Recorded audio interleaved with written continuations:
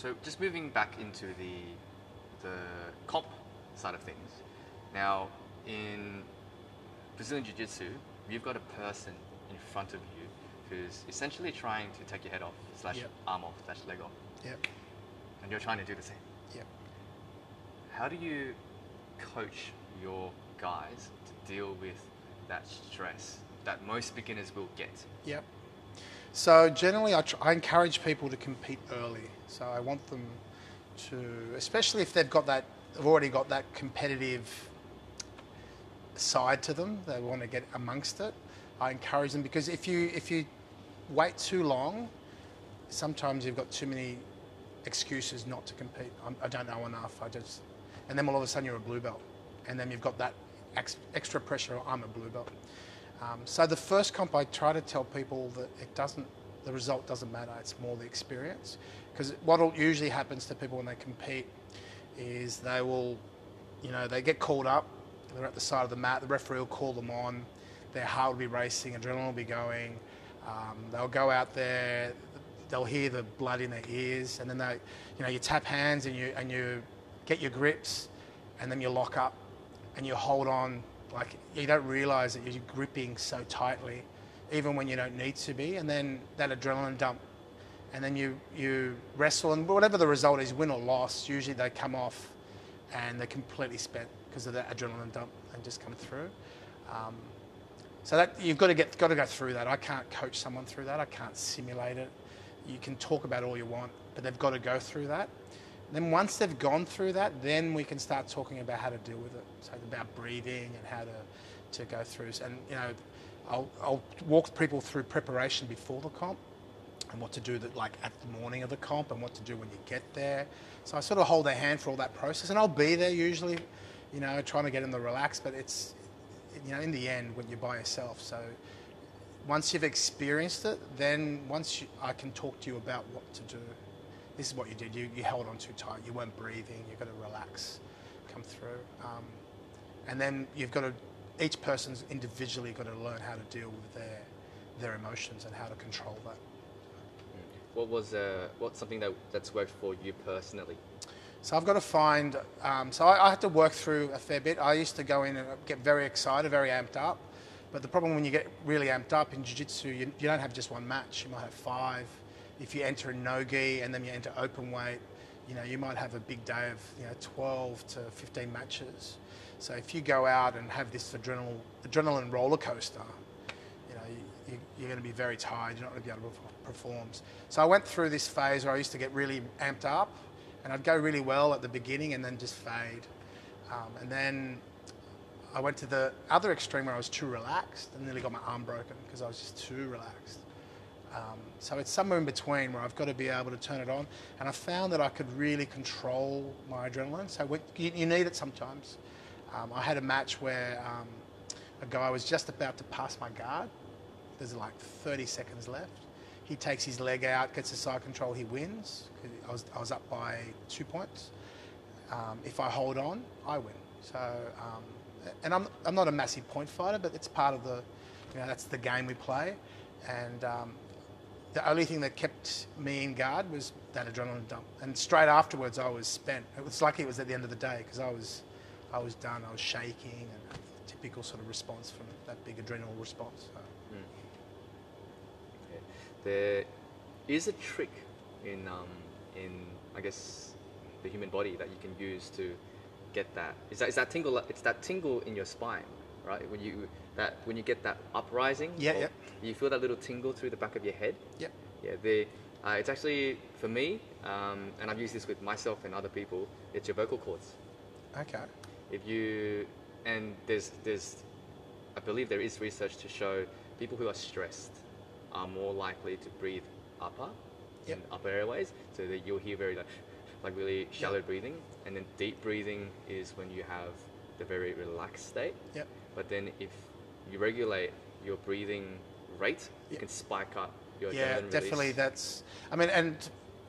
When people ask me about cross training, and they want to know, especially sort of white belts, the only thing I recommend is yoga, and not the yoga that I recommend, like restorative or something very slow, long holds.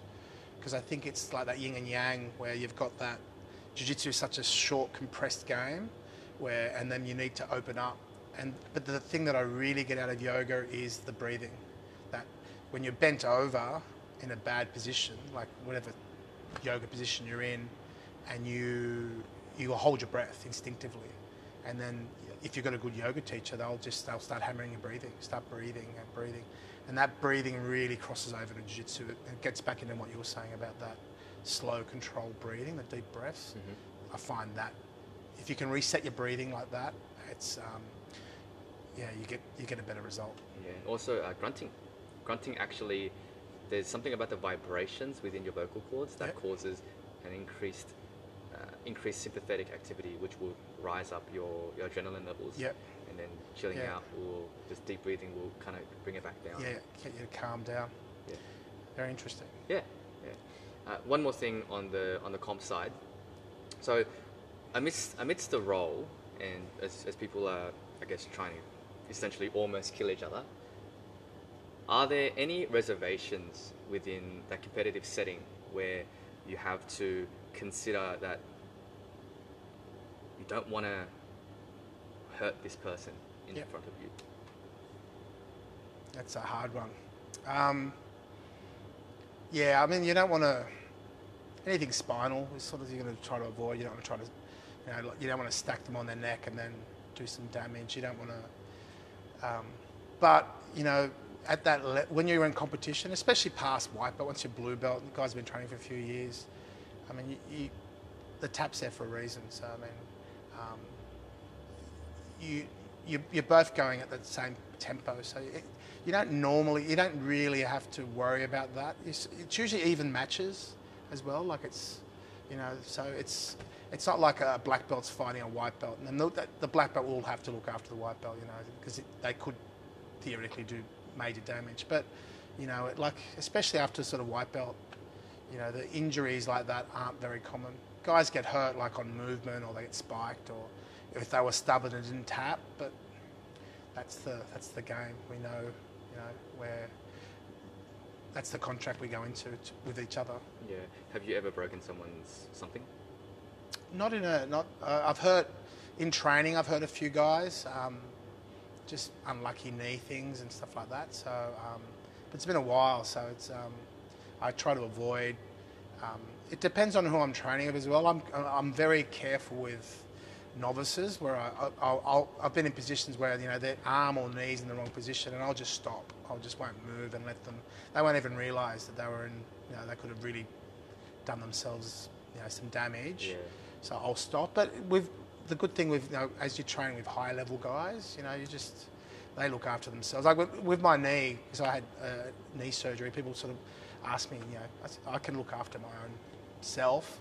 You just don't worry about me. Just roll normally, and if there's any sort of discomfort on my side, I'll just tap. That's the beauty of jiu-jitsu. So that's what happened. If someone grabs my toes really hard, I just tap early. I'm not going to risk it just because it's just training. Yep. Final. I know I said final before, but now I'm interested because I've got another question. Yeah. If you're the person who gets hurt in jiu-jitsu, and I'm sure you've had your own students get hurt during jiu-jitsu, when they come back, what sort of precautions do you think they should take? So if people are getting hurt, it depends on how they got hurt. So sometimes, the common one's ribs. I actually have really sore ribs. Yeah, so generally there's two ways of getting ribs. If you're little, usually you got some big gorilla crushed you. It was actually Dan. Was it? He crushed me really hard at one time. Couldn't breathe. And I try to get people not to take too much time off, just to stay in the habit of training. I try to get them, even if they just come and drill or watch or just in that time, to keep the habit up of training. And then I get them to, when they come back, to try to pick their partners. So you wouldn't go with a novice, a brand new person. You might want to go with higher belts than you normally train with, so they can look after you. And then I get them to go a little bit slower, and sometimes injuries can be a blessing as well. So when if you hurt an arm, you've got to use your guard better, or there's ways of looking around and working around positions. So yeah. Let's leave that one there and move on to this really nice family/village environment you've created inside this gym.